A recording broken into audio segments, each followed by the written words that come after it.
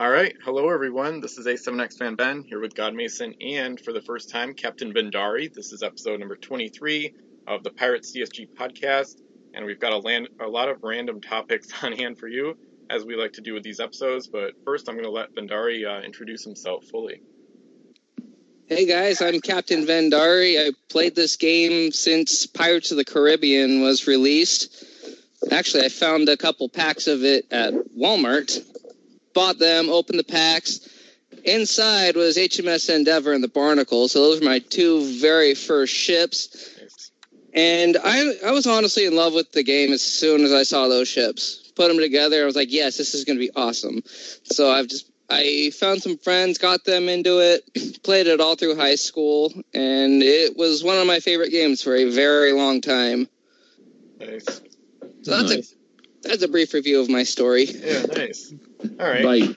By Barnacle, did you get the Grand Barnacle and the Endeavor out of the same pack? No, it was the one-mast Barnacle. Yeah. Okay, because I was gonna say it couldn't have been Grand Barnacle because those are both. No way. Yeah, because those are both 3-card ships, and they always have exactly 6 cards in each pack. Yeah.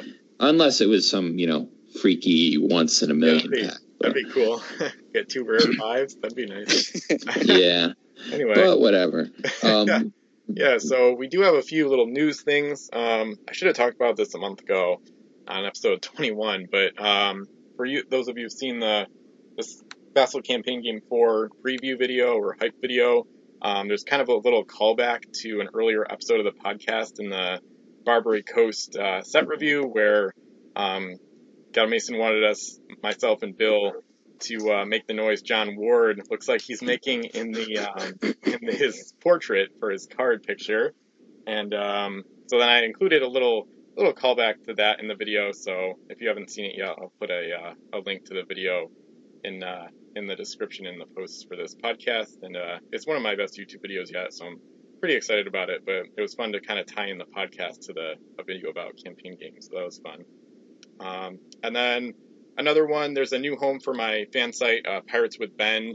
Now is just pirateswithben.com without the Weebly branding, but it's pretty much starting over from scratch because I haven't been able to transfer the site effectively at all. So I'm going to build it up from the beginning, and there's a lot of reasons for it. I made a post on miniature trading, and links for the most part will now point to the new site, but it's going to be in progress for a while, so don't expect big things from it yet, but I'm going to be posting a daily blog pretty much every single day, I hope. And each day I'm going to try to add more content, and eventually it should surpass the old Weebly site in terms of how informational it is, how exciting it is, new content and stuff like that. So that's exciting, but more of a long-term project for me. And then the other thing, sometimes people request where they can get cheap stuff online, and raintiger.com, tiger in this case spelled with a Y, Tyger, raintiger.com, the user Mind from Miniature Trading, he sells pirate stuff on there, almost only pirate stuff, I think. And you can get some stuff for cheap. A lot of the rares are pretty expensive, but there are some gems to be had. For example, last episode was the Caribbean set review, and we talked about Capitaine Chabal, who's a cargo wrecker, and Jailhouse Dog, a good UT. You can get that crew for twofer on the site for just 25 cents, so it's a pretty good price. There's some other ones, like the Paradox is a solid pirate gold runner for 30 cents. Some Barbary Coast Corsair named crew for 50 cents. The Cumberland Christian Fior were only 50 cents. So in the OE LL Geyseros, one of the best sport gunships in the game, only 50 cents. So it's a good site. I've bought from it in the past, so I can vouch for it. It was a really good experience. And Miniature Trading premium members get 10% off, I believe. So that's a nice little offer too. So raintiger.com, kind of an underrated site to buy pirate stuff at. And there's actually some South China Seeds he still has available too. So that's something to check out if you want to get some stuff, get some deals on things. I can actually vouch for it too. That's where I got most of the stuff for my Balchuan build. So nice. Yeah, Rain Tiger is a really good place to get some pirate stuff. I think I got that stuff for like $30. So nice. I don't think I ever ordered from there, but that's just because I ended up buying more packs than anything. Mm-hmm. And I'm now at the point where rather than spending any more money, I would rather just do trading to get what I need. So Yeah. I don't think I'm in the market for that. But there is some really good stuff on there. There's also Roberto Santana for 30 cents, who's a pretty important crew. Yeah, exactly. Yeah, and I agree with you there. I've done a lot of trades, and that's how I try to get stuff nowadays. So especially because it's more of a seller's market. The eBay prices have gone for more on buy it nows, and especially for auctions. It's been a bit of a seller's market the past like 2.5 years. So better time for trading than buying in general. So. And I think it's about time we start to move on to custom units, isn't it? Yep. It is. Okay.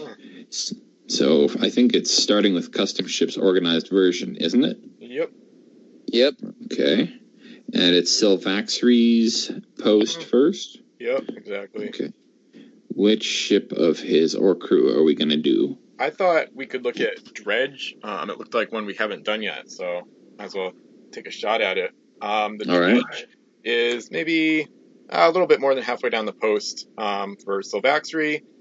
And the Dredge is a cursed one master. It has a 4L cannon, 5 cargo, SS movement, and the abilities say the ship cannot load treasures from wild islands, but also you may use an explore action on a Sargasso Sea or Whirlpool. If you do roll a d6, load a gold coin of that value onto this ship. So that's a really interesting one. So you sort gold from terrain, which is kind of funky. And the flavor text explains it along with the name. Once a fishing vessel, its nets caught on the wreck of Davy Jones's fleet. To reward the crew for finding this lost ship, he conscripted them into his fleet. So, makes sense. I'm not a huge fan of one masters having more than 4 cargo, because they didn't really in the game, outside of a galley from Return to Savage Shores, but it's an interesting concept. I think it would be good in terms of staying out of trouble, because you could load gold from outside the game, I guess it must be, from terrain, and therefore maybe avoid conflicts at Wild Islands, and you could also avoid an opponent's fort if you source it from terrain instead of islands. So I think it's kind of a cool concept for the Cursed, actually.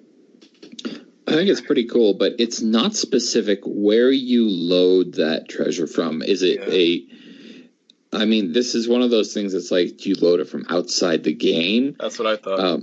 If so, it's super game breaking, because if you've got Calypso or something and you just drop a whirlpool near your home island, good point. You can just roll over and over again. And if you've got like a hoist that's in between Dredge and your home island, you've basically got a way to pour at least 1 gold into your home island every turn, up to 6. Oh, goodness. That's a good point with Calypso. Yeah, it's...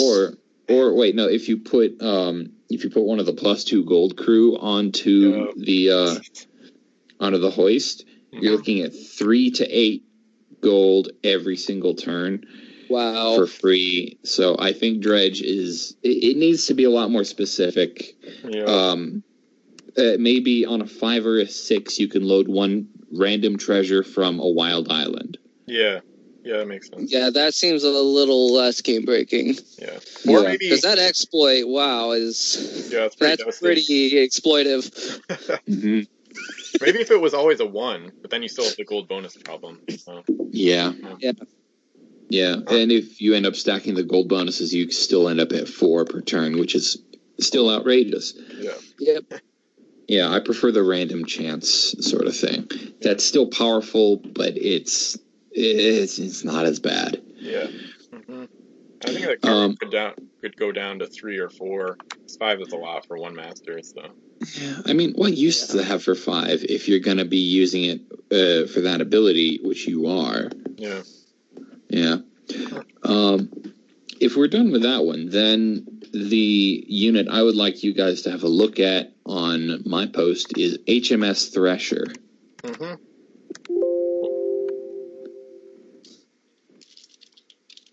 Yeah, you could give the stats if you want, and then we'll give to you back after. All right.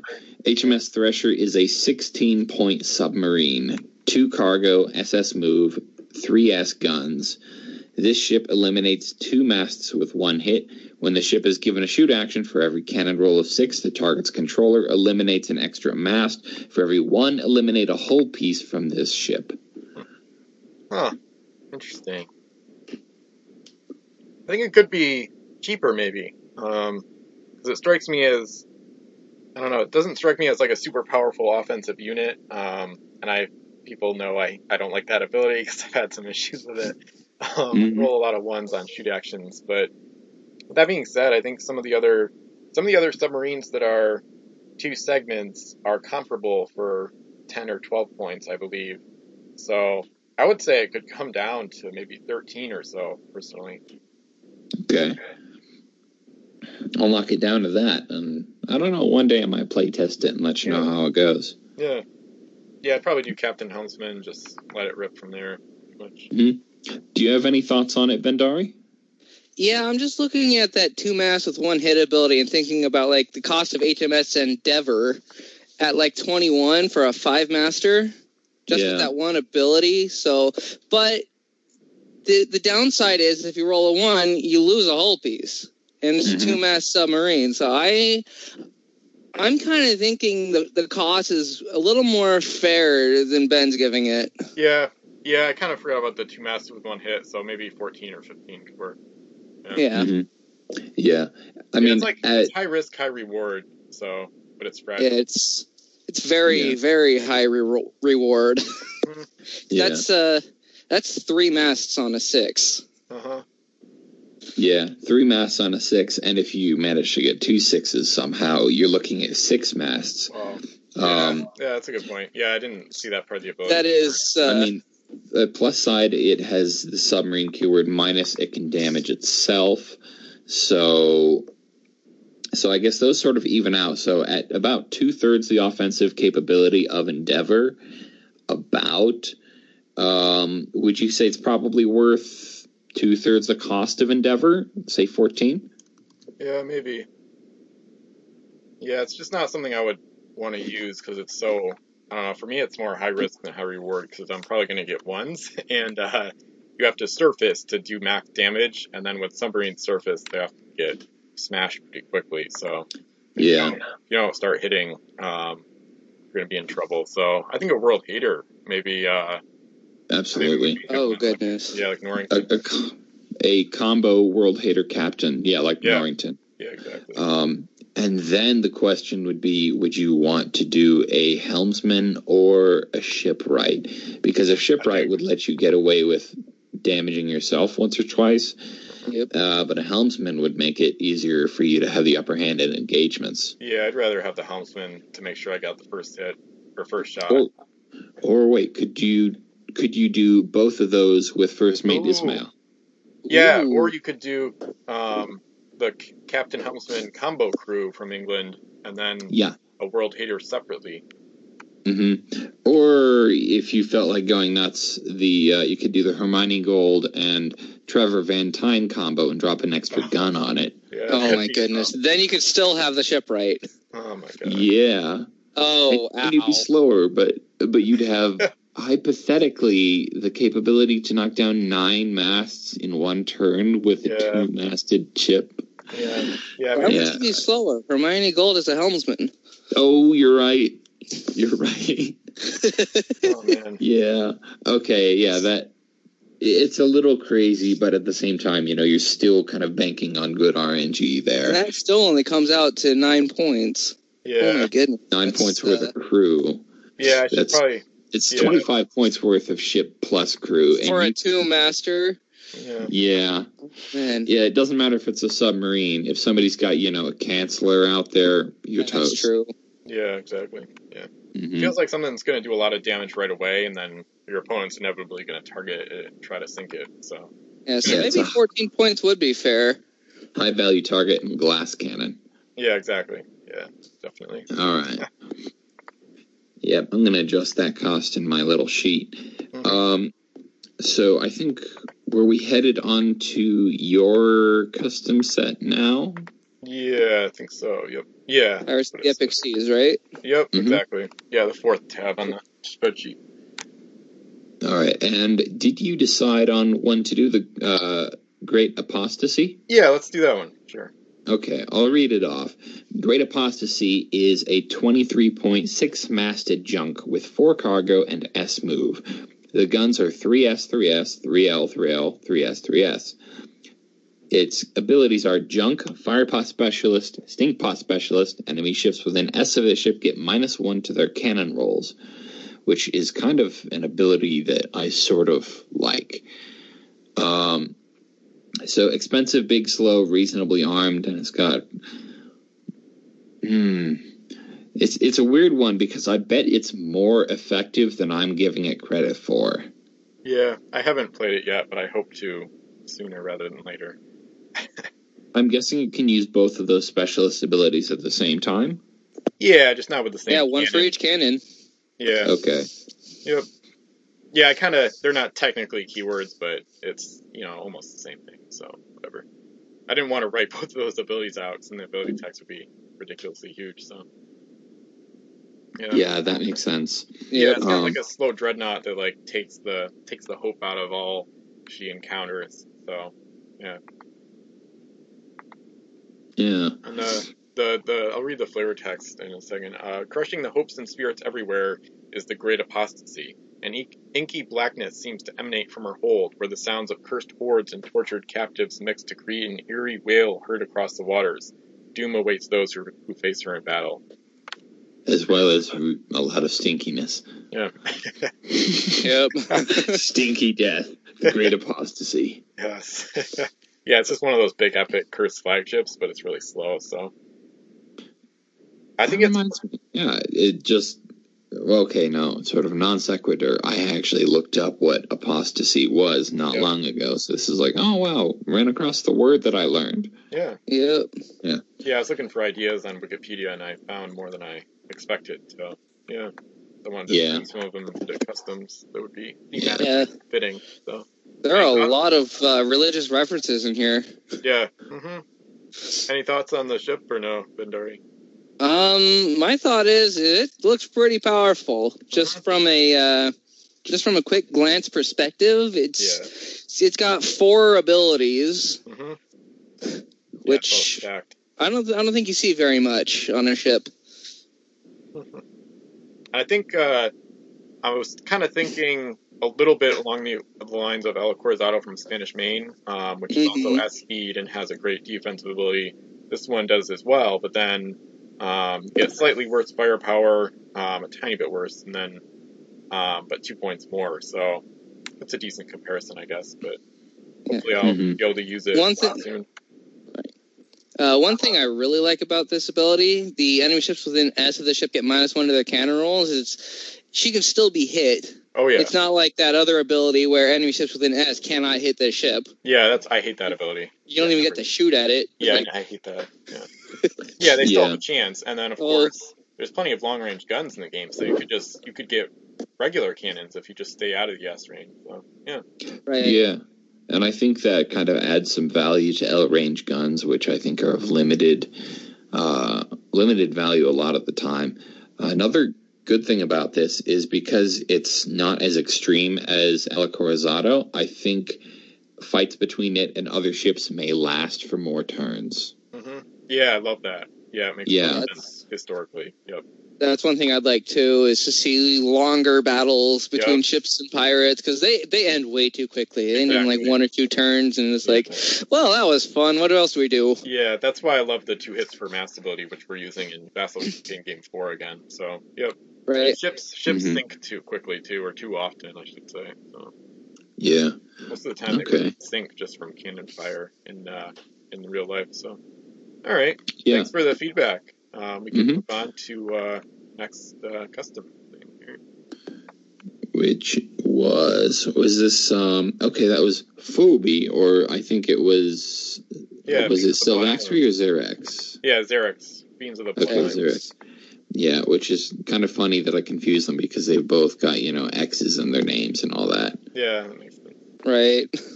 Anyway, we were doing an entire faction from that set? Yeah, the Cursed faction. It's not nearly as big as from his last set, so it's good. Got it. It's got 12 pieces. Yeah. Okay, why do I feel like I've seen some of these before? It might be in organized version, probably. Possibly. I might have posted some of them in the regular custom ships thread, the old one. Yeah. Probably. All right, let's start off with the one at the top of the list from this custom set, Fiends of the Blood Islands. It's called the Grim, and this is a sea monster. It's 20 points. It's one of the 5-segmented squid things. All of its, I guess, tentacles or cannons, whatever you want to call them, are 3S. 0 cargo, SS movement. Keywords are obviously sea monster. Limit, eternal. Once each turn, you may eliminate one segment from the sea monster and give any other sea creature in play an action. So, I mean, I'm seeing something that's it's like Seleucus, but not quite. Yeah. You follow? Yeah, that's a solid comparison. Yeah, makes sense. I think one major change that needs to be made is that it needs to say you can eliminate one segment instead of giving this sea monster an action. Yeah, I agree. Because otherwise you could just, you could knock it out, and then during its repair stint at the home island, because it's allowed that with Eternal, you could just give an extra action every turn in addition to repairing. Exactly. Yeah, I agree. It's too automatic for me. So you take out a segment, you don't even give up the action, and then another sea creature. And it's sea creature, not sea monster. So you could do this with dragons and titans, which is pretty scary. Yeah. Yeah, I think it's kind of ridiculous. I would say for changes, I think he could nix Limit and Eternal. I think Limit's kind of overused, but Eternal makes this kind of overpowered in my opinion. So that's the change I would make. In that case, maybe it could even come down a little bit, like 18 or 19 points, but not by too much. I think even less than that. Because, I mean, the whole fountain of infinite extra actions thing that we see with Micron and then a unit like this, those are just kind of, I think that's taking the game in the wrong direction. Yeah. Which is why Micron is banned in so many groups. Yeah. And if you took away Limit and Eternal and kept the other ability, I would say 15 points is justifiable, maybe less. With giving up the action or written as is? As is. Okay. Because then you're going to kind of burn out fast no matter what with this thing. Yeah, that's fair. Yeah. Yeah, I'd say 15 points, take away Limit and Eternal, and then as is, it'd be okay. Okay.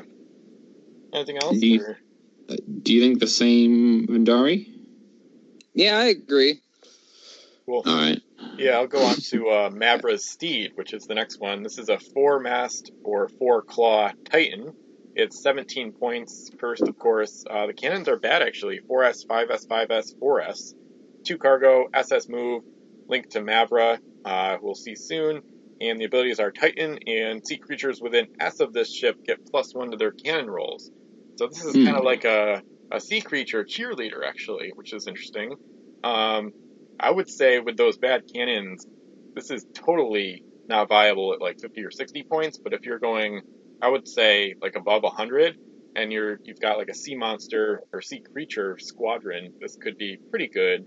You could pair it with either maybe Randanoidea or Brachioura, some of the other good titans, or just other sea monsters, and pair it up well. But I don't know. As is, it seems kind of bad for 17 points in a smaller game. I think you'd have to use a ton of points to get value out of this. Well, let's also check out the link. Yeah, which is Mavra, which is a 10-point crew. The ability is once at the beginning of each of your turns, roll a d6. On a 5 or 6, any sea creature in your fleet may be given 2 actions this turn. So it's like halfway between Fleet Admiral and Micron. Yeah. Well, not Micron. No, halfway between Fleet Admiral and normal extra action, because it's on a 5 or a 6 as opposed to a 6. Yeah. But it only applies to sea creatures. So you've got higher odds of it activating, but it's unit specific. Yeah. I think the cost is about right. Maybe 9 could work, but I'd say 9 because sea creatures as a whole are kind of just not as good as ships. Yeah. Yeah, they're also just a lot more expensive too, typically. Yep. Mm-hmm. Yeah, that's one of the reasons why they're not so good, because most of them can't repair, so they are by default disposable units, but they're just way too expensive to be disposable, almost regardless of game size. Yeah. Yep. Yeah.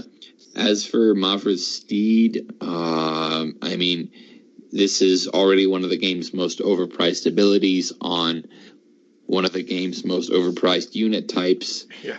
And it's sort of a more niche variant of that ability. Exactly. And it can't even, it basically can't defend itself. So that's a problem too. Honestly, this thing could be 10 points, and I think you'd still struggle to use it. Yeah, I agree for most games. Yeah.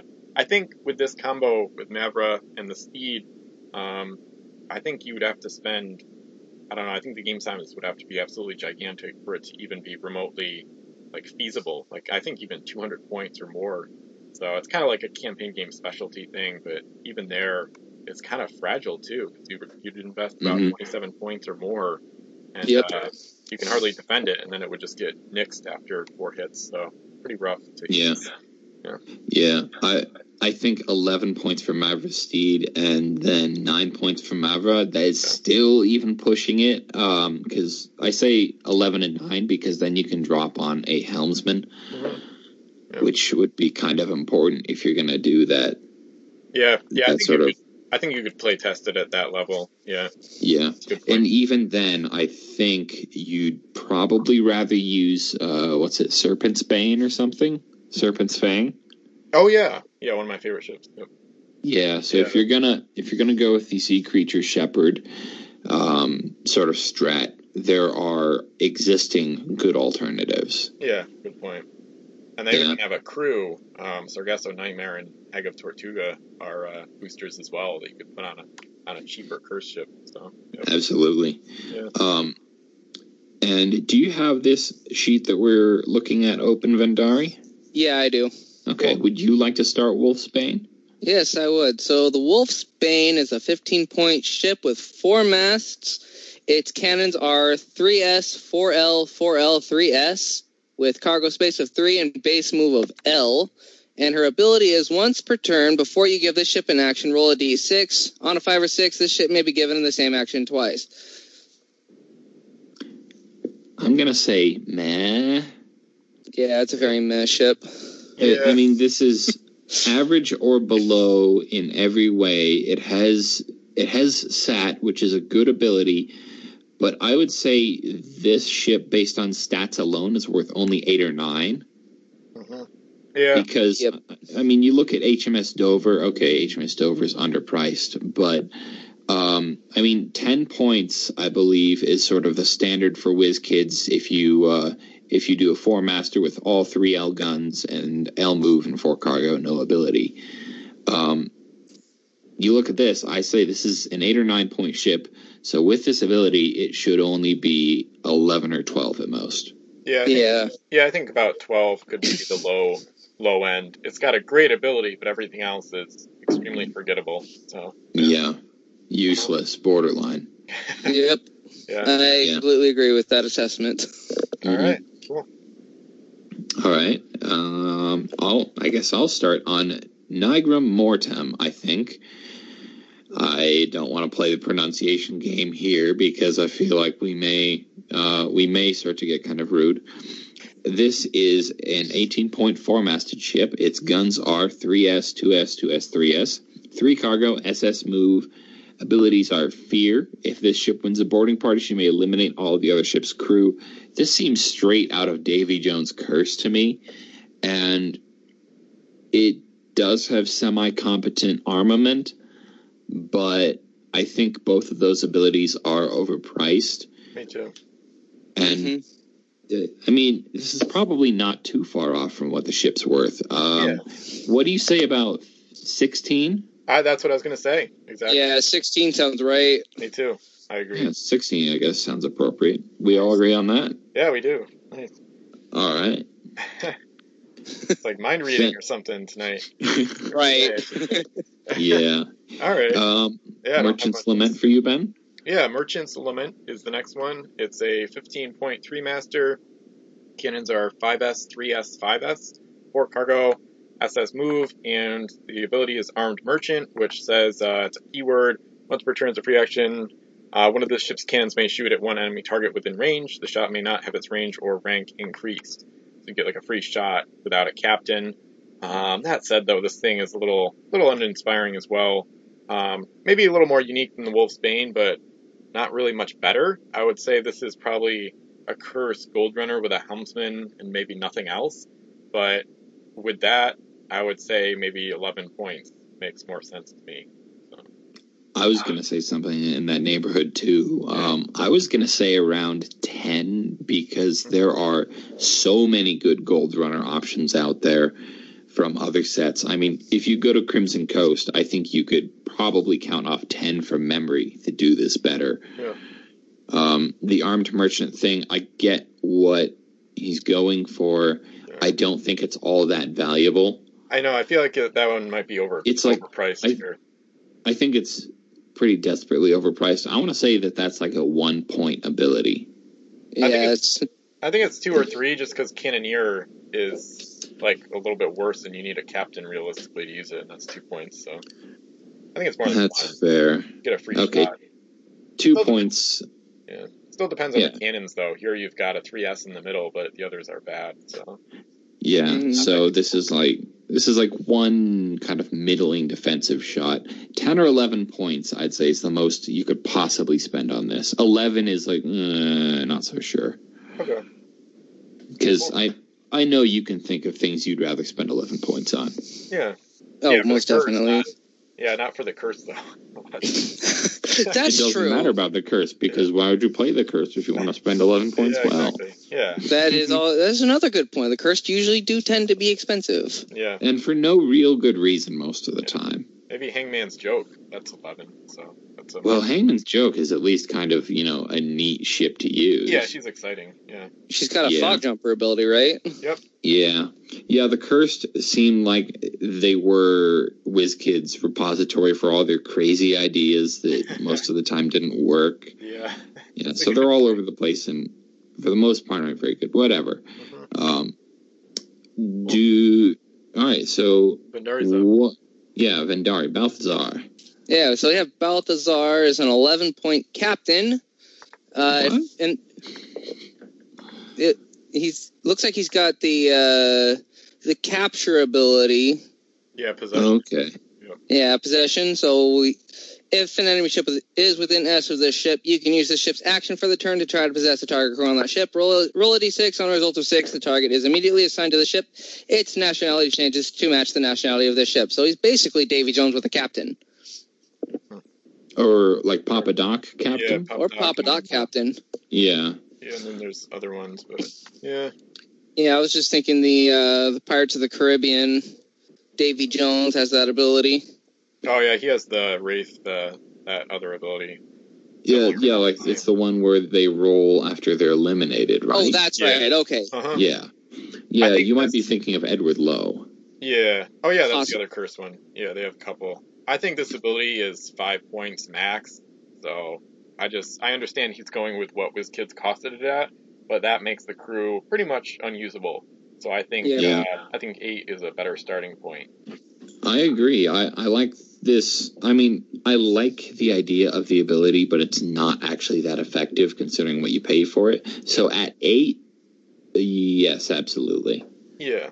Yeah, and then it makes sense to combine it with another ability too, because the other possession crew just have it on their own. Probably to keep the cost down, so they weren't like 11 or like 10 or 11 points. Right. But I think in this case it's good to save a cargo.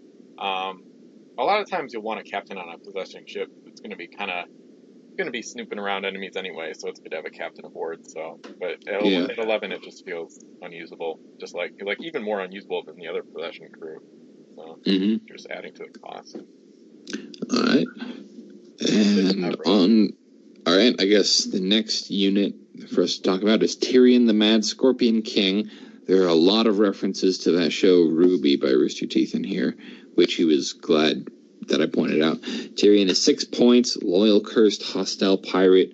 may eliminate all of the other ship's crew when winning a boarding party. I think this is an overpriced ability, especially with Hostile Pirate, which, I mean, I don't really see much point to this crew over the cursed existing options, especially with Hostile Pirate. I want to say 5 points, maybe 4. Yeah, I like the Massacre ability at 5 points. That's what I prefer. Yeah, if you like it at 5 points, then Hostile Pirate being worth -1 should maybe be worth 4. I don't think so, because Wolf has talked extensively about Hostile not really mattering that much, and even though the Pirates are the best faction, it's just it's pretty meh, so you don't really... If the Curse want help, they can go to the French and Spanish too, so unless the hostilities to, like, all the other factions, then unless it's to all of them, it doesn't really matter much, so more of a thematic thing than something that should affect the cost, basically. I'm sure there's a way to make a geopolitical joke out of that. Oh, yeah. Okay, who is going to do which Queen Salem? Yeah, I'm on that one. Alright. Yeah, Witch Queen Salem is 13 points, and the ability is once at the beginning of each of your turns, roll a d6. On a result of 6, any ship in your fleet may be given 2 actions that turn.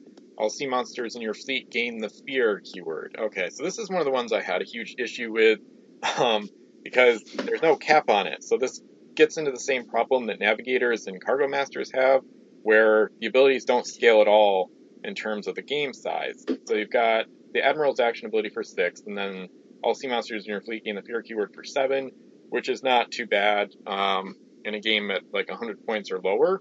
And you've got to use a lot of sea monsters to make it worth it, because if Fear is worth 2 in general, you'd have to use at least 3 sea monsters or 4 to get value out of it, I guess. But I just don't like how this doesn't scale in cost. So if you use in a 500-point game or a campaign game, it becomes broken pretty much automatically, just like Cargo Masters. So, and I'm pretty sure I've already talked to him about this in the thread.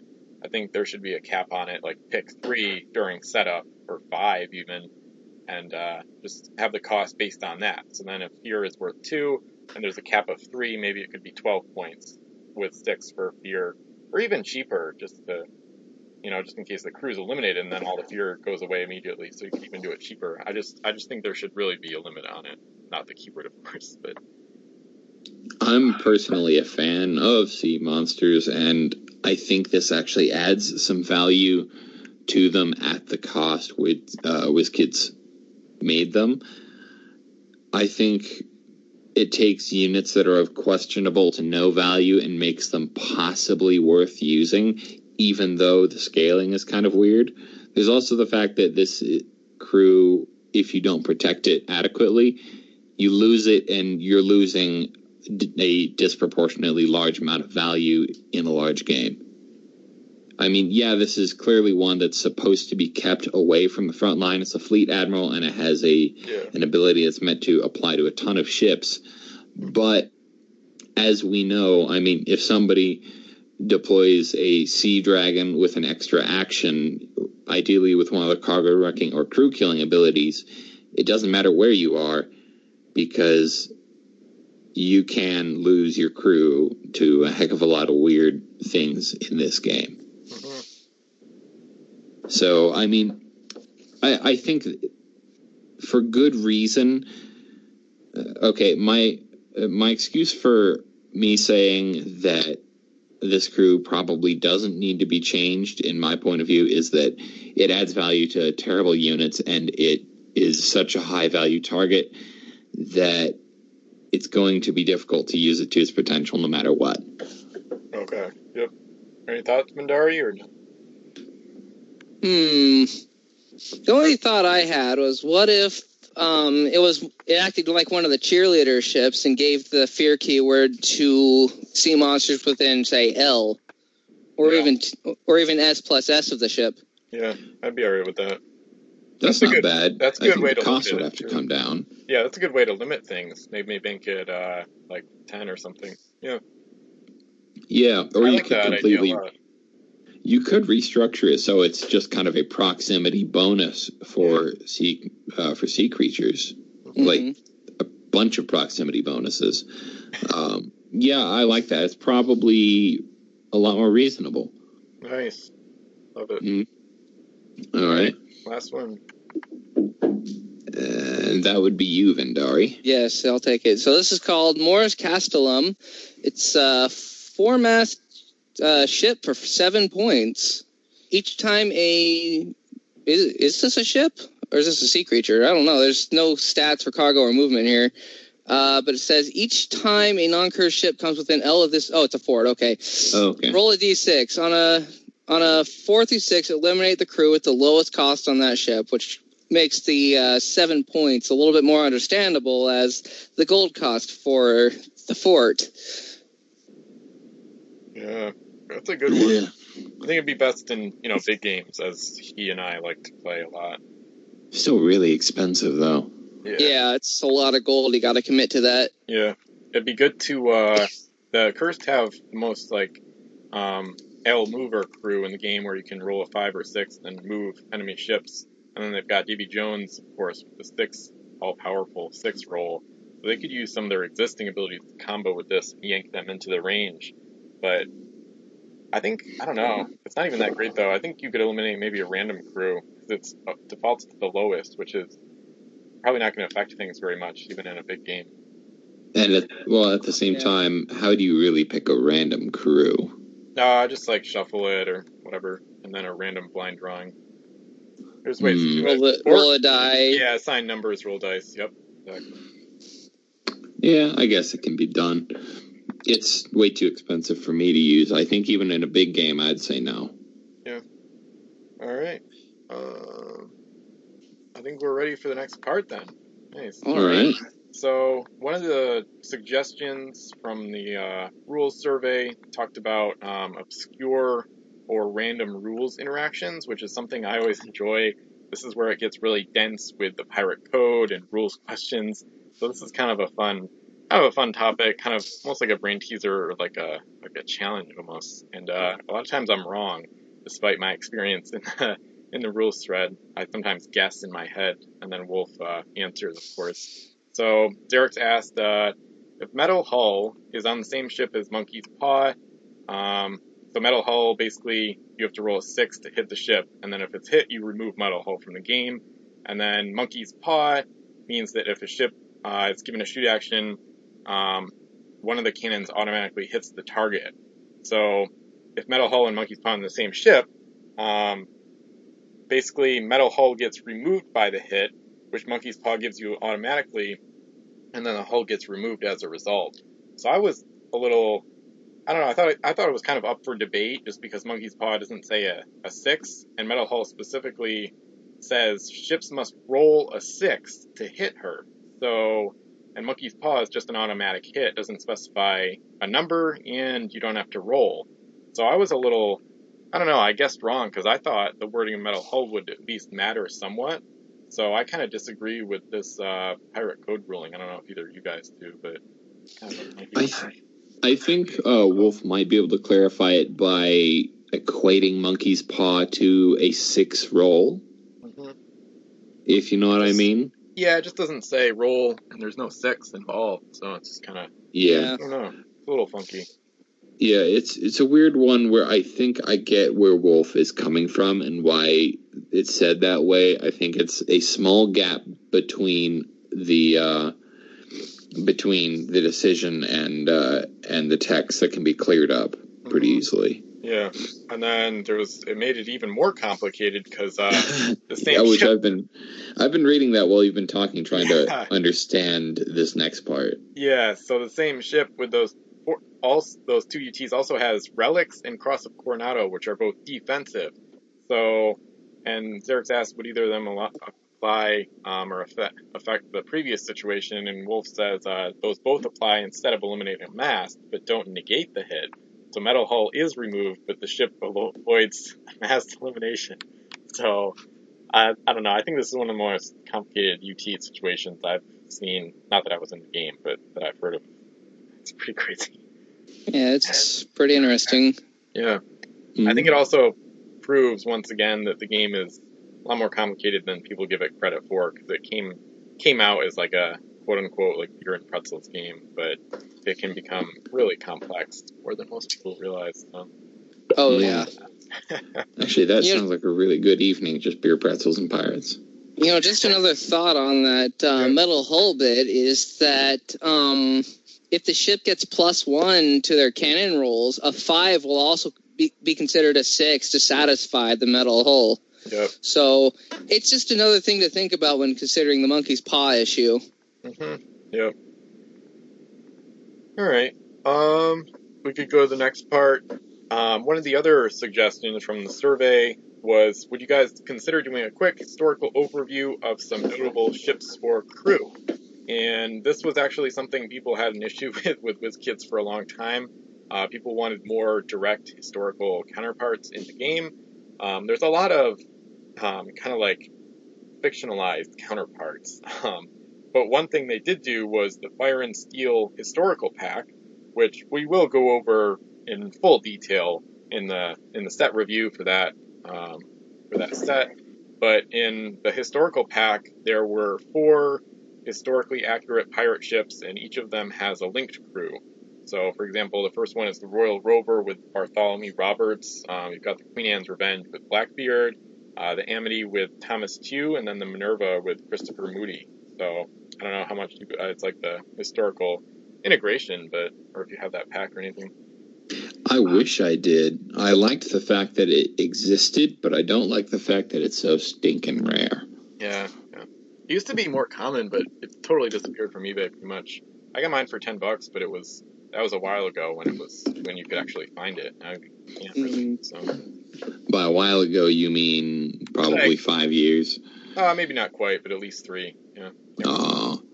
I think I saw a full set of those go for over $100 not long ago. That's crazy. Wow. That's amazing. I'll have to try to look that up. I want to say it was like $140. I wonder if it's still like in my watch history. That's crazy. Yeah, I think Old Man in Germany may have extras. He used to. I don't know if he still does. Old Man has a lot of extra stuff, but at the same time, it's sometimes hard to get into contact with him. Yeah, of course. And then the ship. Yeah. There was one point where I was trying to buy, because he doesn't really do any trading. I was trying to buy. He doesn't need to trade. No. He's got everything. Yeah, he's got everything and then some. Yeah. But yeah, I was trying to buy some stuff, but he just dropped out of contact. It's not always easy to stay in contact with him. Mm-hmm. But poking more at historical ships, there's one from, I think it's Davy Jones' Curse, called the Whydah. It's spelled WHYDAH. I want to say it's a Kurth ship, supposed to be all ghostly and all that. Yep, I've got one. Yep. Yeah, it's not a very good ship. But that, too, is a ship with a historical counterpart called the Whydah as well, which was a British ship at one point. But at some point it was captured by Black Sam Bellamy, who is a well-known captain in the Golden Age of Piracy. I believe the ship was sunk in 1717, but rediscovered in 1984. Yep. Yeah, I was reading some articles about that this year and last year. Pretty cool story. Yeah. I should read up on it at some point. Yeah. And if anybody's looking for more historical ships, WizKids didn't make a ton of direct counterparts, but that's exactly what I'm doing with my main custom set, which is called Pirates of the Age of Sail. It's got, I think over 400 game pieces already, and I'm adding 1 per day in the custom ships thread. So if you want more historically related stuff, my spreadsheet is linked in most of my posts in the custom ships thread, and that's where Epic Seas is as well. But my main custom set is completely historical, so if you like that side of things, you can take a look at that. And I'm just going to keep developing it as long as I can. So, yeah. And then, there's some other ones that are famous, like the Constitution, of course, from Revolution. But other than that, there's mostly it's kind of like debatable whether or not they were fictionalized versions or direct counterparts, stuff like that. So I know William Eaton was a real Marine, so that's cool. And Decatur, of course. Yeah. And John Paul Jones, who I actually went as for Halloween one year, but yeah. I was a strange child going as American historical figures. I have not yet begun to fight. Yeah. Wait, is that John Paul Jones? What? Wait, no, okay, I'm I was thinking sure of... it was. Yeah, that was John Paul Jones. I was thinking of Paul Revere for a second. Oh. The British are coming. The British are coming. Yeah, no, it wasn't him that I went as. But anyway, I think the next thing up was rule variants to get ships on the table. Yeah, that was another suggestion from the survey. Kind of vague. I don't really know what to say. There is a game ideas thread stickied on miniature trading that has a ton of rules variants, pretty much every single one I've ever found, pretty much.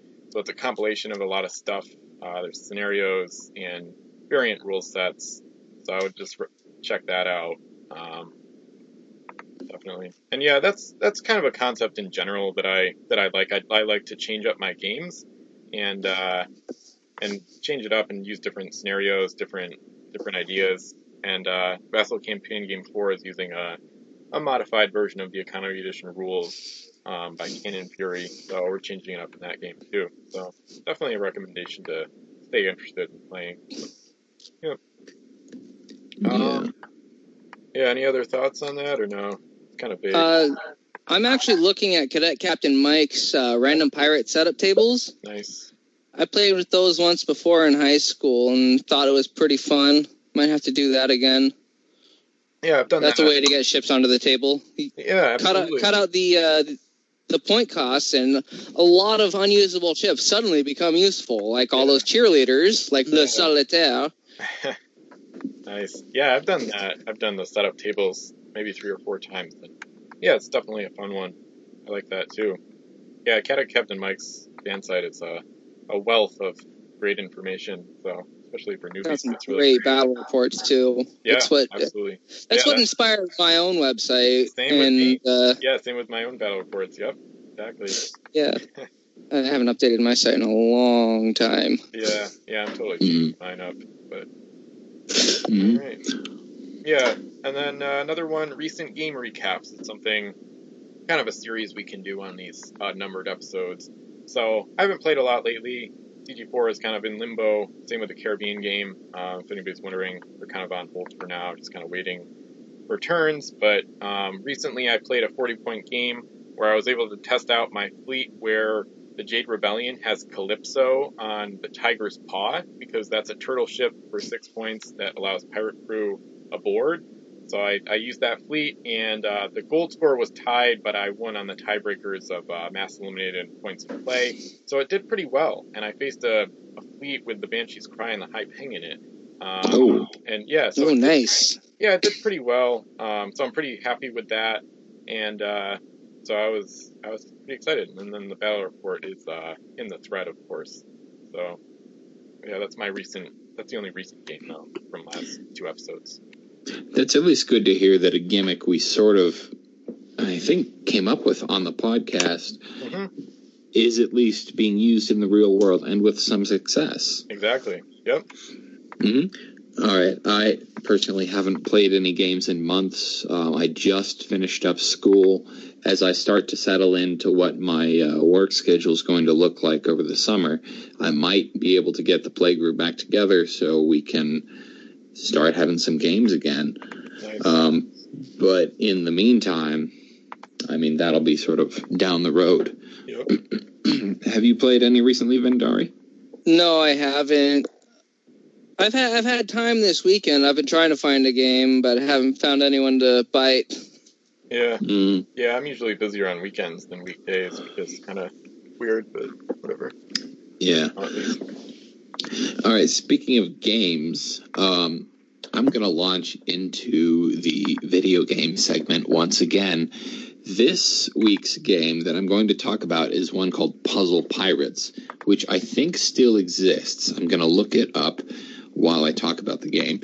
But Puzzle Pirates was a pirate-themed MMO that was a sort of, it's a pirate MMO that's almost entirely played through puzzles of varying kinds. It was a lot of fun. It looks like it's still running. it came out in 2003, and I guess that makes it about 15 years old.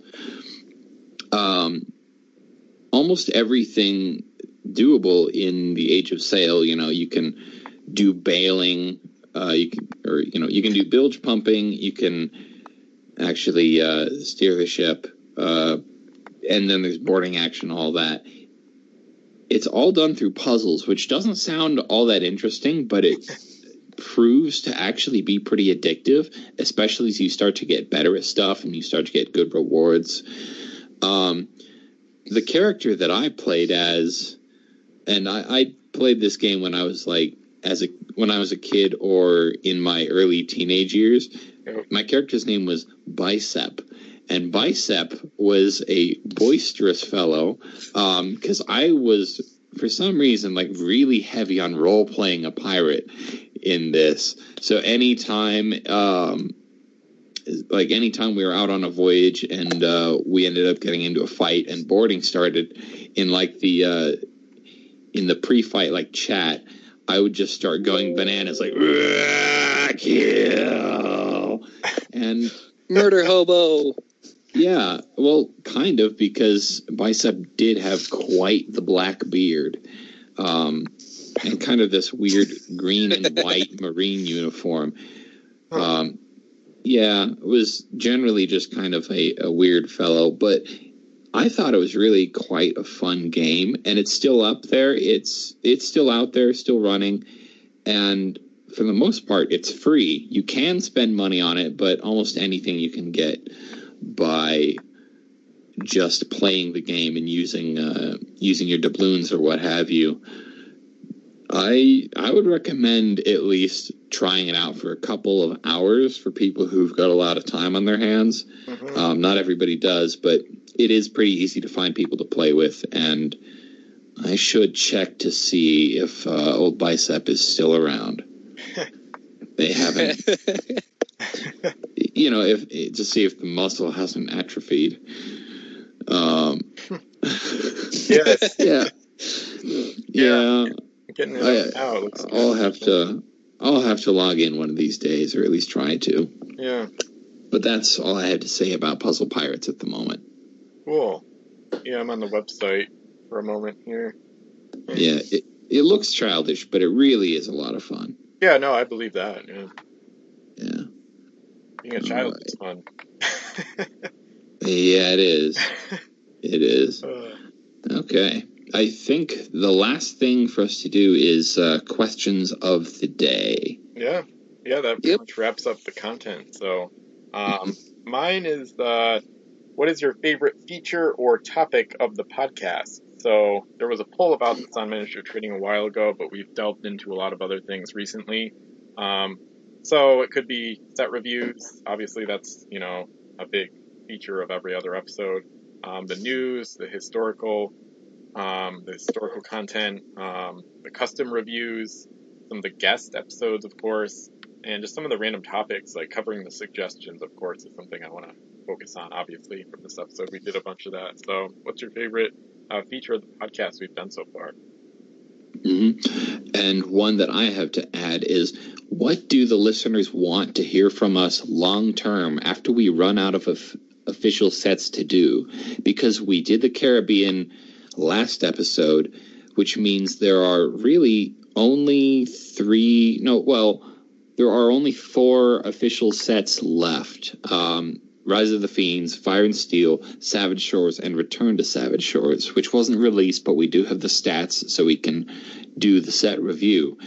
So we've only got 4 of those left, and if we do them at once a month, we're going to end up running out of those in May, June, July. We'll be done in August. Yeah. So, cool. I mean, the question from there is, where do we go from there? If anybody has any ideas or suggestions, if they want us to restart and re-examine the first few before we'd figured out the format, or whatever from there, then let us know what direction you want us to take this in. Good question, definitely. Yeah. Mm-hmm. Anything else to say from anybody, or no? Is there anything at all from you, Vendari? No, I think that wraps everything up. Awesome. All right. Cool. All right, yeah, so this was episode 23, and we'll be back for 24 in a couple of weeks. So thank you for listening, and we're happy to have Vendari as a guest. So Thanks for bye. having me. Yep. All right, bye for now, everybody.